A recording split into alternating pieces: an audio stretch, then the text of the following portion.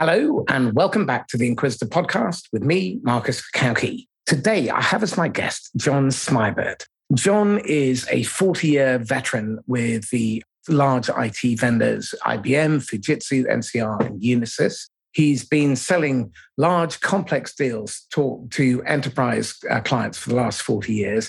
And he's also the co-author of the fabulous book, The Wentworth Prospect. Now, today we're going to be exploring why people in leadership and management are focused on the wrong end of the problem because they're trying to focus on managing outcomes as opposed to the inputs, the behaviors. They're not questioning whether their sales process is working, whether it aligns with their typical customer journey. And they're not really doing a good job of helping develop their salespeople to enter into proper discovery conversations with customers that drive the middle of the funnel. And John is a huge advocate of disruptive selling. It's helping the customer think differently about their problem. John, welcome. Good day, Marcus. Good to see you. Likewise. All the way from down under. You're looking great up there, but you're looking cold. Well, you're looking distinctly warmer than I am. So, John, first of all, would you mind giving us 60 seconds on your background, please? Well, I guess you summarised it. I've worked for those four very large IT corporates in sales leadership roles over 40 years. Well, originally as a salesperson, but the majority of the years in sales leadership. And then I, 19 years ago, 2004, set up a consulting operation around sales and account management and helping organisations change the way they sell, change the way they engage with their clients and so on. And I've been having a ball ever since. Okay. You will have gathered that from reading the book. Yeah, it's a lot of fun. And tell me this: why is it that so much around sales at the enterprise level is fixated on the transaction instead of the engagement? It's a really good question. When I talk to my clients and talk particularly CEOs and sales leaders, and I just ask the simple question: what do you measure that you can manage?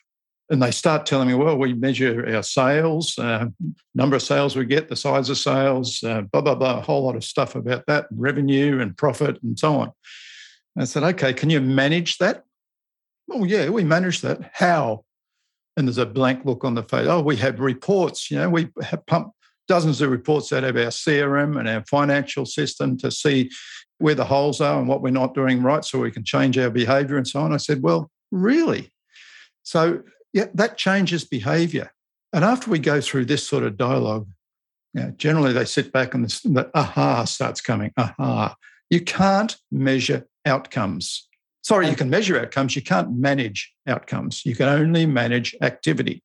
And you know that you're measuring the wrong thing if you have to put a lot of brute force and expense behind it, typically. The amount of effort and the amount of time and money and warm bodies that go behind the typical drive for growth. And everyone's fixated on achieving this, these levels of continuous growth, many of which are almost unattainable or certainly unsustainable if you want to build a really rock solid business. My question is, why the rush? Well, shareholders are driving a lot of that, of course. The share market, bonuses for executives, a whole host of things. And it's important. I don't think we can belittle the need for growth and development in organisations that will drive growth. I think that's important. We need a growth mindset, but we need to understand how growth occurs. And it doesn't occur because we set a higher target. It doesn't occur, we say, well, we need this outcome. Now everybody's got to work harder to get that outcome. And especially over a sign quota. Yeah. I mean, sometimes, saying, look, we want a 20% increase in business this next year, so you're going to get a 25% increase in your quota, will make sense if you put a strategy behind it and you focus right back on what activity we need to drive it and then coach people to achieve quality activity. And then maybe you can get the 25% growth. If all you say is, we've got to get 25% growth, guys, go out there and work harder, and we're going to measure how many orders you bring in. Ain't going to work. Then you put that on steroids when you bring external money in, and then they apply the triple, double model. because instead of getting 25%, they're trying to drive 300%, 300%, 200, 200, 200%. Now, like I said, the issue is about creating a sustainable business that has legs that mean that it can weather the storms and isn't going to crumble. But the objective appears to be get out as fast as you can and sell it to some sucker so it's no longer your problem. And to hell with the outcome. Let's be a little careful here, Marcus. I'm working with an organisation right now that is achieving 300 to 500% growth every year for the last 4 or 5 years. They're a manufacturer of chargers for electric cars, very, very high-speed chargers, like petrol pumps. And of course, the growth in that industry, if they can't maintain 3 or 4 or 500% increase every year, they're losing market share. Yeah. Right? So it really depends on what industry you're in and how that industry is moving and what role you're trying to play in that industry. A really good measure, it's not one you can manage, but you need to know where you stand, is a measure of market share. If that particular market is stagnant, then you can't really drive to 100% growth in business. You can only drive your 10%, and that's only by getting share from your competitor. Whereas if you're in a high growth business like the one I just talked about, then you've got to be making 300% plus just to maintain market share. I absolutely agree and accept what you said. My question is, when investors come in and they assume that every business fits that model. Now, applying that to a business that can't sustain the growth, can't recruit the people, can't build the channels at that pace is simply going to drive it into the wrong kind of behaviors, because people will pay lip service to the measure, or they'll focus on the measurements. They won't focus on the intended outcome, which is to build a business that makes profit and is here in 3, 5, 10 years' time. If your intention is just to sell it, then I think one of the challenges is you have to ask yourself the question, are we really doing right by our people? Are we doing right by our customers, if that's our intent? And I see so many organizations that seem to have that wrong intent, and it worries me. And I'd like to see if there is a way that we can actually turn the tables a bit. Sounds like you worry too much, Marcus. Well, I see the reason I worry, and I've lost all my hair, is because I see so many people's careers being burnt out. I see the catastrophic levels of waste. Any other department that ran a 97 to 99% failure rate, the leaders would be fired. But that seems to be accepted as normal within our industry. Well, in some organisations, let's be careful. A lot of organisations are doing it very well. A lot aren't. And a lot have got a lot to learn about how to manage a business effectively, how to manage a sales force and achieve the outcomes that they need to achieve to sustain their business, to grow their business and so on. So let's focus on the ones that are doing it well. Tell us what good really looks like. Let's start with the leadership then. Okay, this is not a simple answer, but let me list a few things. One is the leaders need to be leaders, and the leaders need to empower their people. Leaders aren't there. I hate, a lot of people talk about the carrot and stick and all that sort of stuff. The leaders are there to provide the vision, to walk the talk, and to engage effectively with their people, to give their people confidence, to support their people and so on. Their people are the ones that make the difference to the customers. And so they need to be fully supported in doing that. And there's a whole host of things one needs to do that. And we're going to talk about some of that detail. What I see too often, and the book says it, I think, very well, if you remember where you read through the book. We had 2 or 3 different leaders in the book, and one was horrific, driving activity with the stick, maybe occasional carrot, but it was more like you'll keep beating you with a carrot. Yeah, beating you with a carrot. You'll keep your job if you get this order, right? That sort of stuff. And yet we presented some really good, or one in particular, one really good leader, I believe, in the way she really engaged properly with her team and so on. Let me tell you a story. When I first started selling, I had a sales manager. I was struggling. I've got to admit it. I'm 22, 23 years old. I was struggling. Of course you were. Yeah, really struggling. I was lacking confidence, and I was doing cold calls. And back in those days, cold calls were walking down the street, knocking on every business down the street. I was selling to the industrial sector, I remember times I'd just get in my car and I'd make 2 calls, and then I'd sit in the car and what am I doing? And I had a manager just take me apart and said aside and recognised that I had a real problem, and said, John, let me tell you something right up front. I have utmost confidence you will become a great salesperson, right? So let's work together on that. And then we started working through what the issues were, and he had, he coached me, and the talk about big issues in the corporations. The lack of coaching in this day and age by sales managers, the mid-level sales managers, astounds me in some organizations. They're managing the business by reports, numbers. It's all about the numbers. And the managers are managing up and forgetting to manage and coach down. That comes all the way from the top. So if the CEO is managing by the numbers and using the stick and so on, that's going to flow all the way down the organization. It's got to be turned on its head. The CEO, here's I think a perfect way of looking at it. The CEO is at the bottom of the org chart.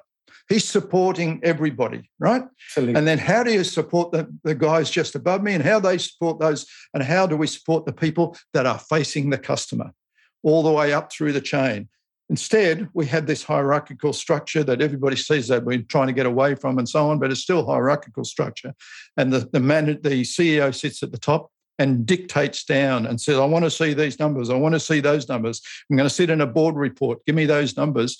And what do the sales managers do? They run around with reports and numbers, and that's not managing a business. Just to build on what John is saying, there's a study that was conducted by the London School of Economics, sponsored by the British Enterprise Industry and Strategy Department. So it's a government department. There was 62 companies where they implemented operational coaching.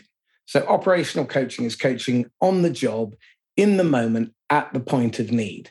And the difference in performance by teams of managers who implemented an operational coaching management style, within 6 months, the average ROI was 74x.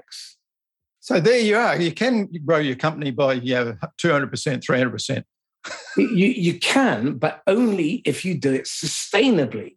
And that's my point. Of course. The problem is if you're driving growth for the sake of growth, as opposed to driving growth in order to meet the objective, which is to serve your customer and provide a great work environment for your people, and to be a good partner and be a valuable asset to your community. If you don't involve all of those elements, then chances are you're going to be just focused on the money.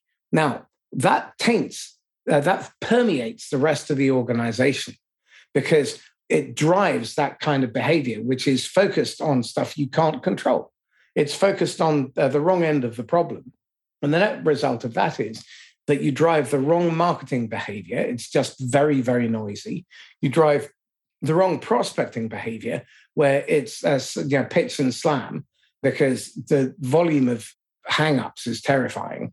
And the waste, it takes nearly 3,500 to 5,500 dials to get to a second meeting on average in this current environment. And then managers and leaders are taking full deal cycles out of the next quarter without thinking about the hangover and the tariff that creates. So you end up with this spiral of violence where you're always playing catch up quarter by quarter. So you're never going to make it. And I've seen companies where 85% of salespeople are not hitting quota. There's some terrific numbers out there. And there's also the number that concerns me greatly, and depends which research you look at, but they're saying the average tenure of a salesperson in a B2B sales role is 15 months before they change company or move out or whatever. And to me, I don't know how you get your people productive in much less than 12 months after bringing them into the company. And you're saying as soon as they become productive, they leave. And that's an endemic problem across so many B2B sales organizations. John, Dr. Phil McGowan over at the University of Portsmouth did his PhD on this topic. And what was really terrifying is that the salespeople typically hit their full stride at the end of year 3 in the role. That's when they really hit their stride. So almost no organization is creating the conditions to allow their salespeople to perform at their optimum capability. Managers don't know how to get their people there. So I really want to understand how we can get the next generation of leaders thinking differently, because thankfully, the boomers are on your way out. My generation are rapidly on your heels. And the next 2 generations have something that we don't. You and I had to accommodate technology and bring it into our lives. Whilst millennials and Gen Zs and subsequent generations, it's just been part of their lives. They don't hold it with the same level of awe. Now, I still marvel that you and I can have an immediate conversation when you're 16,000 miles away from me. And to me, that's magic. To my kids, it's, yeah, whatever. Yeah, there's that. There's also the awareness that the younger generations have about the world about them. Now, a lot of people say, the young generation in phones and all that sort of stuff. But the reality is they really do understand the world about them. They're looking for organizations to work for that are empathetic to not just them, to diverse different races, sexes, and all that sort of stuff, bringing people together into a team. I was just talking with a client, an old colleague of mine, in actual fact, the other day.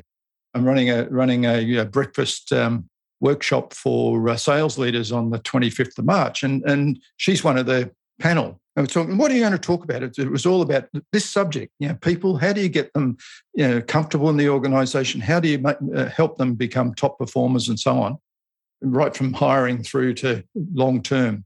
And she started talking about, well, diversity in this day and age is absolutely critical, and the young people coming through are very, very keen on seeing a workplace which embraces diversity. And so we've got a strategy. Instead of trying to get people into the business to fit our culture, let them change our culture. So the basic thing is, as people come into the business, they add to the culture, and we don't try and force them into our culture. Now, you think about that on a wider scale, it's a whole changed mindset. You talk about you and I and the way we used to think about management.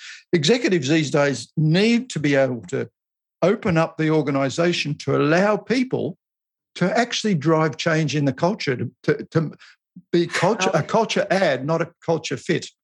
Hallelujah. Well, again, I've done a series of podcasts on the topic around diversity, equity, and inclusion. And what's really interesting is the number of organizations that have gone down the path of recruiting for diversity, but firing for not fitting in.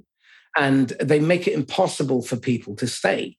And this is, again, critical, because if you are currently struggling with attraction and retention of talent, then you need to wake up, because the reality is not only is it the right thing to do morally, but it's brilliant for your business, because having range in an organization and a management layer that is vulnerable enough to let other people have a voice and encourages them to do so, empowers them to do so, frees up an enormous creative change wave. In that particular study with the LSE, the organization that delivered it is a company called Notion. They've developed this operational coaching management style program so they can deliver it at scale simultaneously, so they can deliver it to hundreds or thousands of managers. Now, $1 billion software company taking 32 managers through the program. Within 6 months, because of the way the learning journey is structured, documented $17.5 million pounds back on a 35,000 or thereabouts investment in 6 months. Now, that was the impact that releasing the management capability of coaching on the job in the moment when people need it, instead of letting stuff slide. The other aspect to this, which I'm really excited about, is there are technologies out there like Mobile Practice and MindTickle that allow you to take moments and micro coach and micro practice. Exactly. Because, again, one of the things that I've seen go by the wayside is those little moments, those 10 or 30 or 45 seconds where a salesperson struggles and they can throw the whole sale. And we can practice that and we can help them practice that. But far, far too few managers create those interventions because they're too busy doing useless stuff like upward delegation, doing the job that they're paying other people to do, supervising and micromanaging and reworking. If they taught their people how to do this stuff, they wouldn't have to do any of that stuff. Yeah, as a friend of mine, Tony Hughes, very regularly says the weakest link in the revenue chain is middle sales management. And for exact reason you're talking about. But it's not the middle sales management's fault. No, it's the organizational fault. It's a leadership fault. And the leaders drive the wrong behavior in the sales managers and don't help them understand how to do the operational coaching that you're talking about. And therefore, they become numbers managers. And it's time, Mr. Salesperson, I want to sit down and go through your pipeline. Why is this? Why is that? Why is that? You need to move this deal forward. I want to come back next week or next month, and I want to see that progressing. Well, that's not coaching. That's bullying. If I was a sales guy and I heard that every week, I'd be leaving your company as well. Absolutely. And what's even more frightening is that within, I think it's 42%, no, 30% of new hires leave within 42 days. What a waste. Because they've put you on probation. They've realized the manager's an arse. The job is not the one you sold me, and it's impossible to succeed. It's crazy. Okay, I have a challenge, which I believe that what we should be doing is creating a management apprenticeship. And I think from day one of hiring a new salesperson, we should be preparing them for the next job in 2 or 3 years' time. And we should be putting them on this pathway. So if they want to move into management, then get them involved in interviews, get them involved in running meetings, get them involved in coaching and mentoring the next person in. This kind of stuff, it's not difficult to do. It just requires a bit of thinking. You hit a little hot point there for me. Let me take you back to that story about the sales manager who told me he had faith in me and let's just work together on it. It wasn't much later, it's probably only 9 months later, he said, you're doing really well and you should start looking at where your career is because I think you'd make a great manager. Maybe not for 2 or 3 or 4 years, but I think you'd make a great manager. And he started coaching me and got me to coach other salespeople. And this was after in the company, I'd only been in the company for 12 months at that stage. Next minute, I'm coaching other young salespeople. And it was very quickly after that, I became a manager. And I guess some of my people would probably say, hey, you got faults, John. But I think one of the things I was very good at was listening to my people, understanding where their challenges and issues are and coaching them. And that's not telling them, it's helping them to come to their own realization of ways in which they can address the issue they've got and do it differently. And then let's go and try that, and maybe you'll have a practice at it. So many people say, John, don't equate bloody selling to sports or coaching to sports coaching. The fact is, we can learn a lot about sports and we forget about it in the business environment. A coach, a sales manager is a coach. There's no doubt about it. If a sales manager doesn't think he's a coach, he should get out of the role. That's his or her primary role. And if you're a coach, you need to be able to be talking to your people regularly, getting them to try different things, practice. And that's one thing I hate in sales is we practice on the customer. We should be taking time aside to practice, to role play on a regular basis. And that's a role, again, of the sales manager to make sure that's happening. Sometimes to be part of the role play, but also have other salespeople and others role play with each other. Once you've practiced a lot, then you go back in and you're much more effective with the customer and you learn a lot more. There's a wonderful quote from Benjamin Brewster. In theory and practice are the same. In practice, they're not. And I think one of the challenges here is that very often organizations put people through training and then they forget it. And unless there is reinforcement and practice afterwards, it's not going to be embedded and you're not going to see performance improve. And the evidence from Gartner is that 1 hour of coaching per rep per month following training delivers a 36x higher return on investment than when you don't. Now, let's face it, 36x on top of a negligible improvement is not great. So I do question the value of training without coaching. And I have a doubt that training from the feeding from a fire hose is a good idea as well. But that's another topic. But that whole piece around practice is so crucial. I've got a program I call Authentic Selling. It's a change program. It's typically I run it across about 9 months in most organizations, sometimes 12, 15 months, depending on what we're trying to do. And you're absolutely right. First of all, from the top down, they have to understand the change they need to go through. What's a new way of selling as an organization? What's a new way of delivering value to customer? How are we going to go about and get everybody to agree that's the way? Then you put your plan together to start driving change in behavior across the organization. Behavior change doesn't happen overnight. So if you run a 2 or 3 or 4 day training program, you're right. In 2 or 3 weeks, everything's forgotten. It's not being put into practice. Everybody goes back to their old habits. So you do need reinforcement. That's why we make it by the way, the best thing that happened to our clients and us was COVID. Because instead of flying all the salespeople into head office and running them through 2, 3, 4 days of training and everything else, they said, John, what are we going to do now? COVID's hit. How are we going to develop our people? And I had a whole lot of clients lined up to do training and so on. So we very quickly said, all right, we're just going to break this program down into a whole lot of 2-hour sessions. We're going to do it on Zoom or Teams or whatever the customer uses. We'll use a few other online tools that will make it work. And now the reinforcement program that runs over 8 months following the training, that's normally driven by the sales managers very poorly, and it's really hard. Now they're running effectively because that's run in between each 2-hour session over 8 months. And it's just, you see this behavioural change happening. COVID's been wonderful in a lot of areas for changing behaviour. Well, what it's done in many ways is it's brought us forward 10 years in terms of digitization. It's forced the pace of change within the collaboration and cooperation market for software. I'm really excited by what's going to come off the back of the last couple of years, where people have been forced to try and collaborate and think differently. And what, in my mind, it's created the conditions for, which I'm most excited about, is a different way of doing business. I'm excited by the burgeoning of ecosystems, especially selling into the enterprise space. It's where adjacent providers who don't necessarily compete, there may be some overlap, but they sell to the same target audience. And now they're starting to coordinate.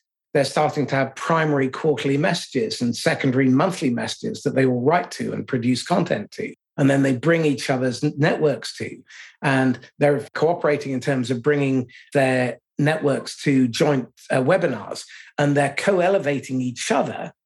And they're co-developing and synthesizing new solutions by thinking differently. That gives them the range and diversity that we were talking about a moment ago. And so I'm really excited because that's going to push those businesses ahead of the companies that hold on to their old ways. And that's going to be really exciting because the disruption and the change is going to, I think it's heralding a really exciting new way of doing business, where you've got 4 generations, maybe even 5, working in a company. You've got incredibly distributed and diverse range of people all over the globe, looking at many eyes on the same problem. That, to me, means that we're going to start coming up with elegant, wise solutions. Absolutely right. Yeah, this is a little bit of a different story, but talks about how improved ways of collaboration can change things. I founded an organisation called Sales Mastermind some years ago, and it's a group of 16, 17 sales consulting professionals like myself. We're all competitors. We compete with each other.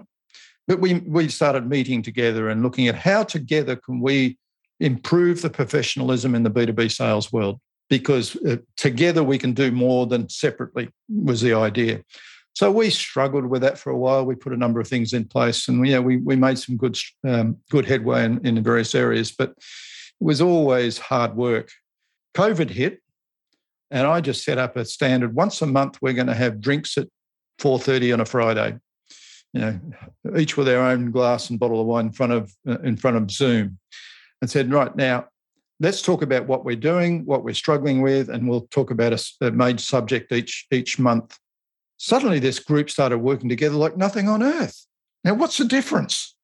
Now, before we were trying to get together, we were sitting around tables. We had some people in Melbourne, some people in Sydney, one or two in New Zealand, and so on. It was just hard work. Now we were forced to sit there looking at each other in Zoom and really look at how we can help each other drive improved professionalism in the sales world. And it was magic. So was that the result of COVID causing us to move to Zoom to make this, whatever it was? If we can get groups of diverse people working together, it's amazing what you can come up with. Well, when we start to look at the landscape that's ahead, we're looking at a VUCA landscape. So it's volatile, uncertain, complex, and ambiguous. We've got a range of things that have already happened with the pandemic. Now we've got this knock-on effect with the Great Resignation, the Great Retirement. We've got supply chain issues. There's talk of inflation. We've got nuclear war around the corner. And this is a very, very difficult time for managers and leaders to navigate. And now is the time for them to not think in the old ways of competing or reluctantly coexisting or arm's length collaboration. I think now is the time for us to really embrace a different way of working. We need to think differently, and we need to think about the collective good. And I'm no hippie, as you can tell, clearly by the head. But the challenge here is, how do we get groups of companies clustered around specific problems, working with customers, working together in terms of developing a bigger pie?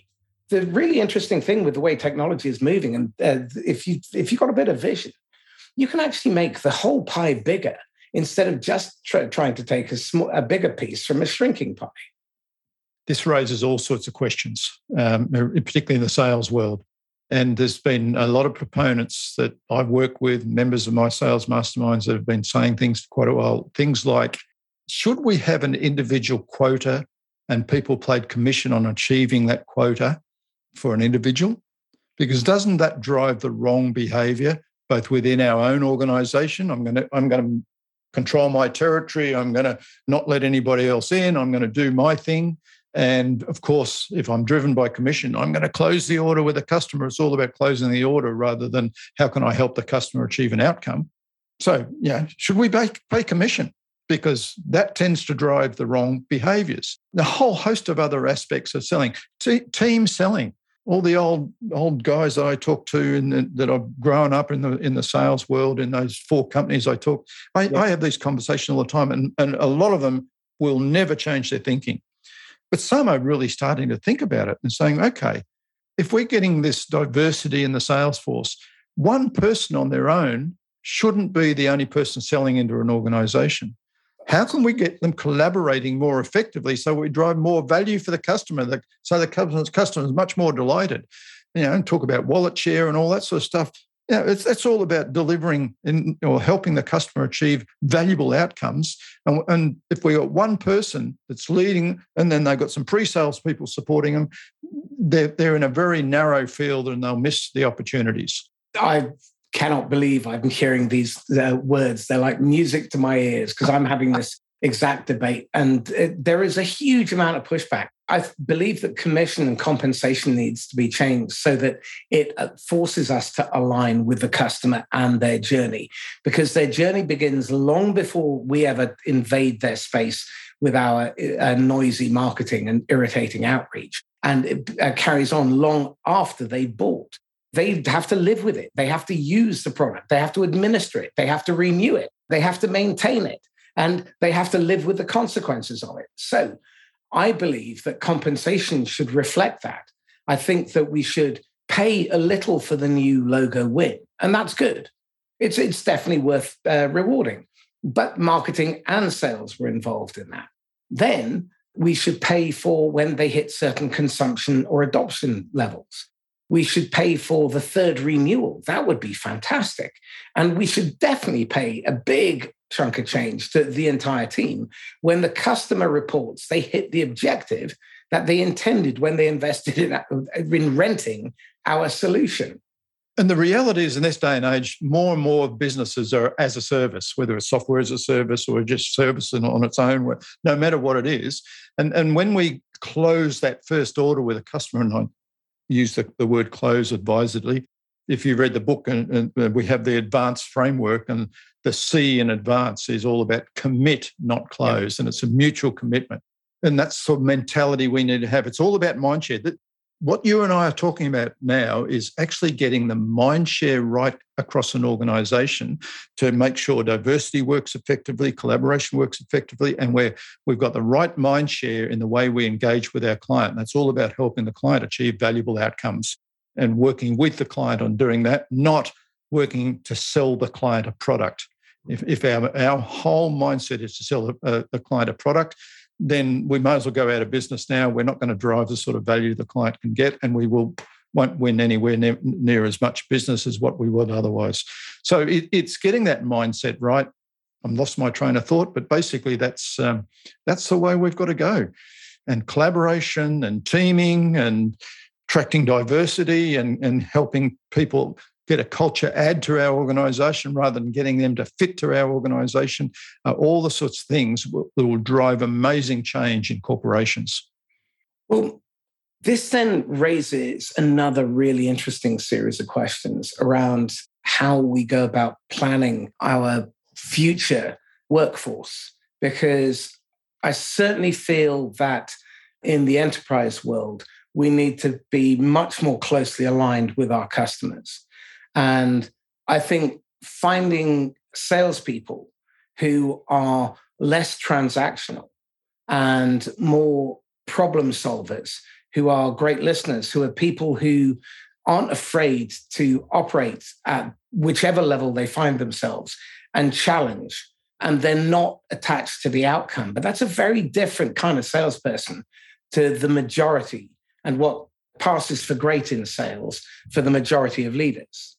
You know, we've got to be a little bit careful because most salespeople I know, given the right coaching, development, framework, collaborative teamwork, all that sort of stuff, can actually transition from product salespeople and even solution salespeople to whatever you want to call it. Now, I call it disruptive selling in a very positive way because customers want to be disrupted.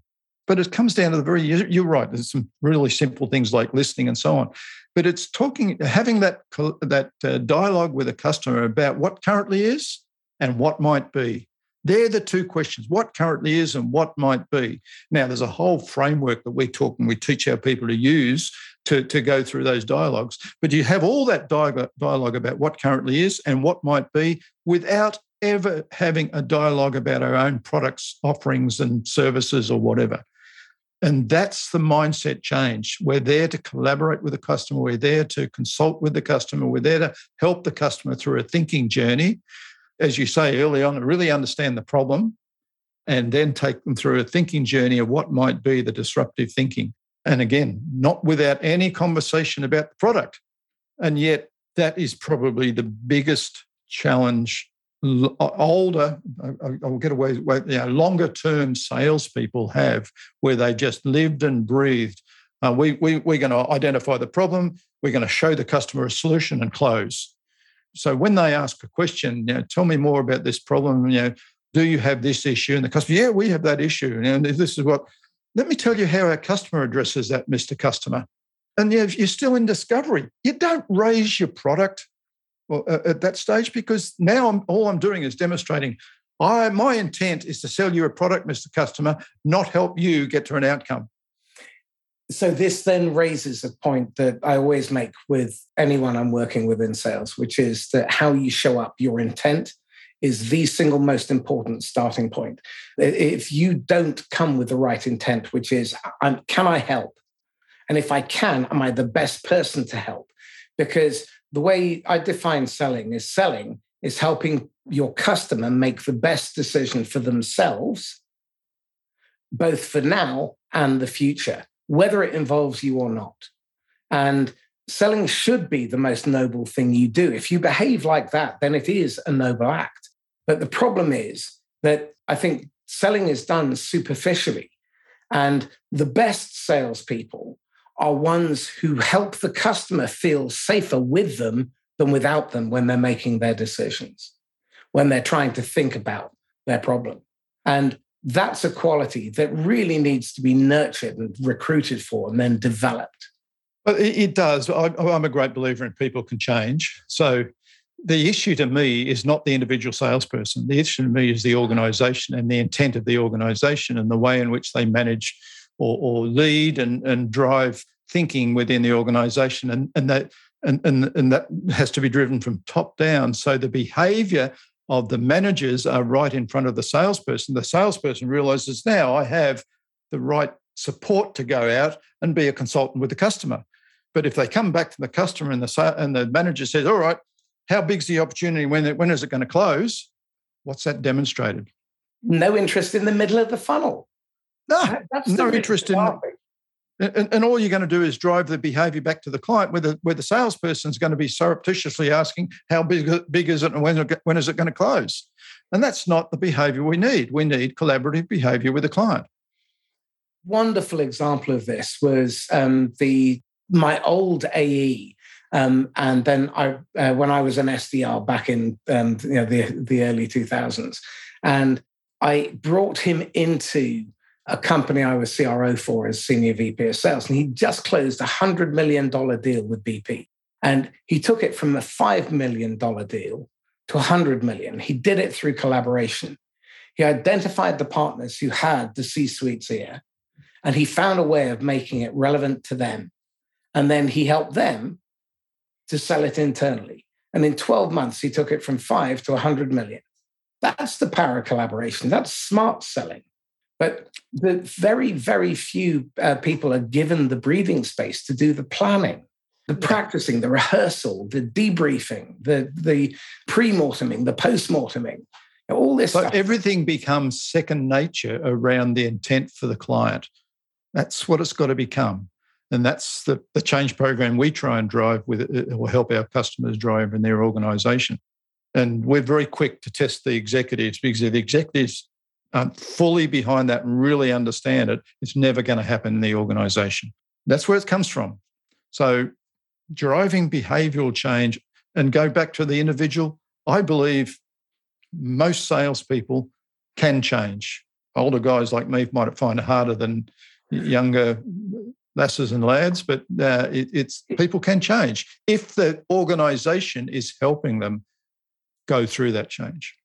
And they need to trust their leadership. And that's one of the things that I think is very lacking in far too many organizations, because they have little or no reason to trust leadership, which has essentially driven them towards massive activity with very scant reward or recognition. My big push here is really to develop that middle management layer, put people onto an apprenticeship. One of the real values of learning to coach as a seller is that you teach once, you learn twice. In order to coach, you need to be able to see things through a different perspective.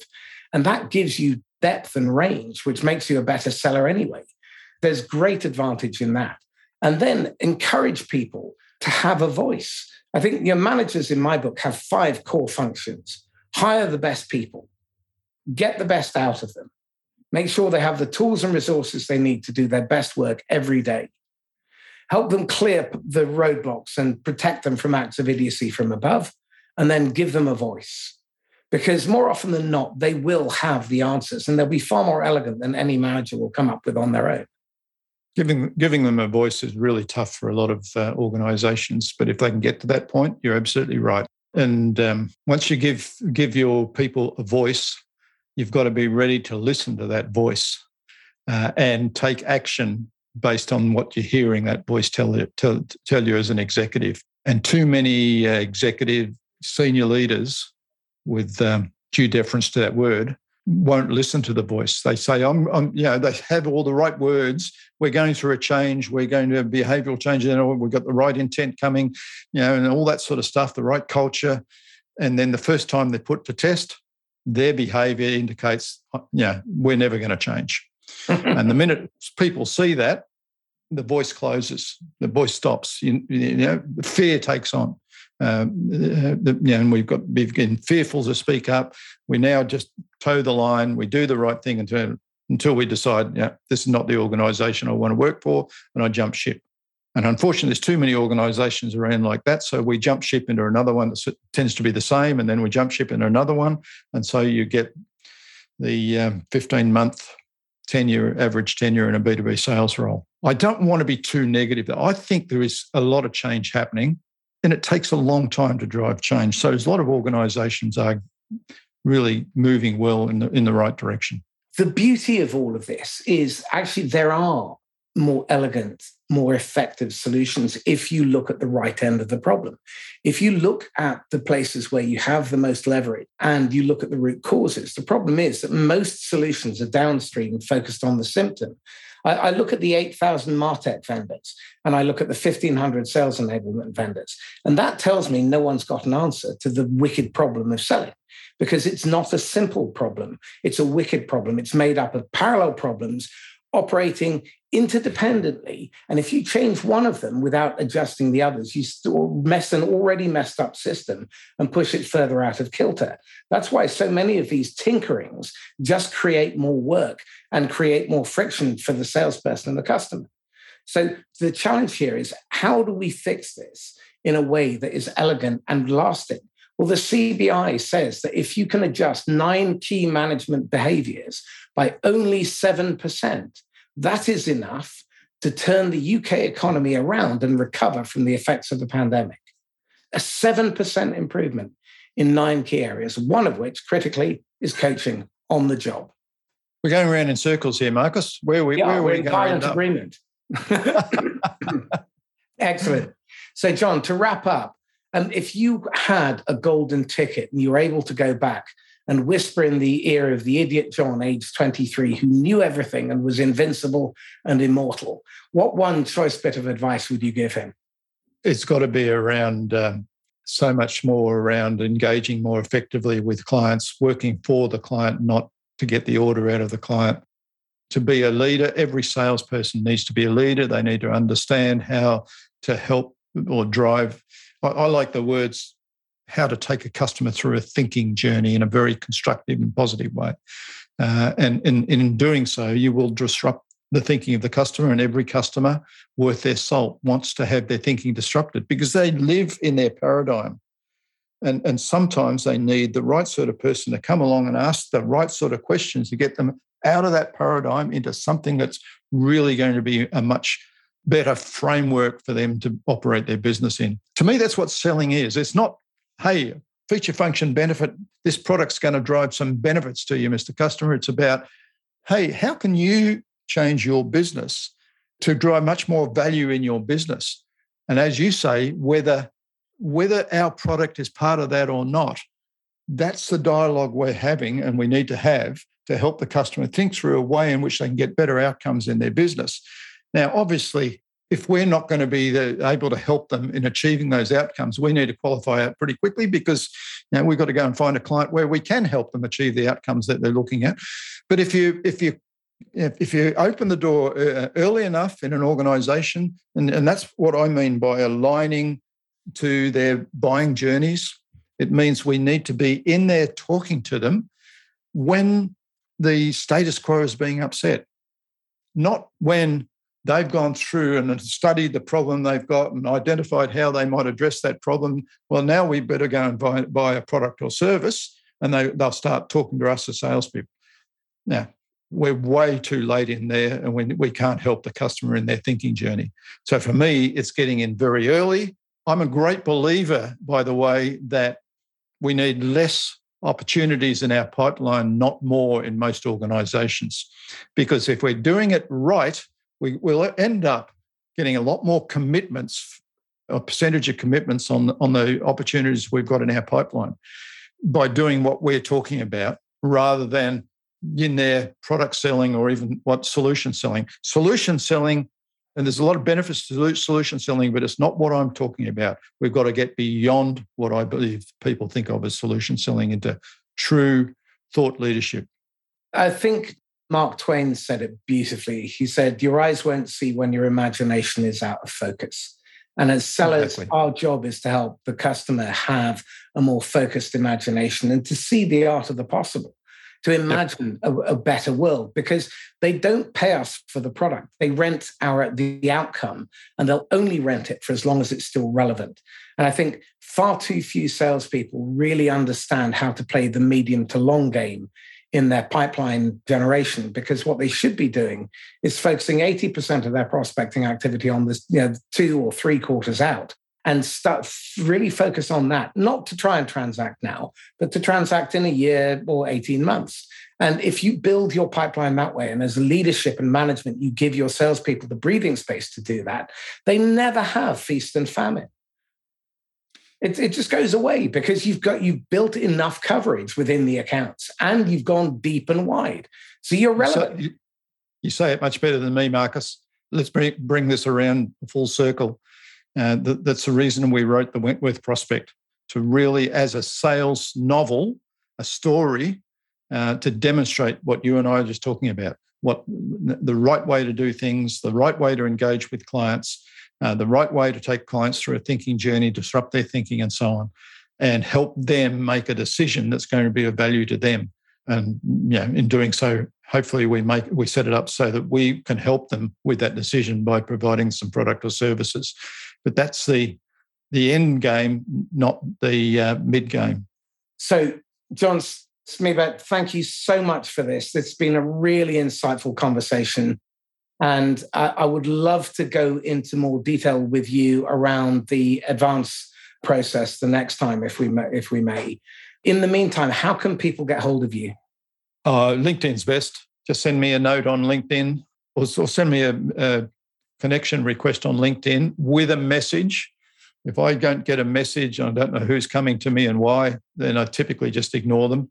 So just say, I heard you on Marcus's show. Want to connect and have a discussion? No problems at all. I'll connect. Excellent. John Smibert, thank you. Marcus, it's been a real pleasure. Thank you. Have a great day. Thanks. This is Marcus Cauchi signing off once again from the Inquisitor Podcast. If you found this useful and insightful, then please do like, comment, share, and subscribe. Tag somebody, and for God's sake, get the book, The Wentworth Prospect, read it, give it to your team, make sure they read it, and then discuss it, and maybe implement some of the ideas like taking care of your customers, coverage, planning, strategizing, rehearsing, and debriefing, and other stuff. In the meantime, stay safe and happy selling. Bye-bye.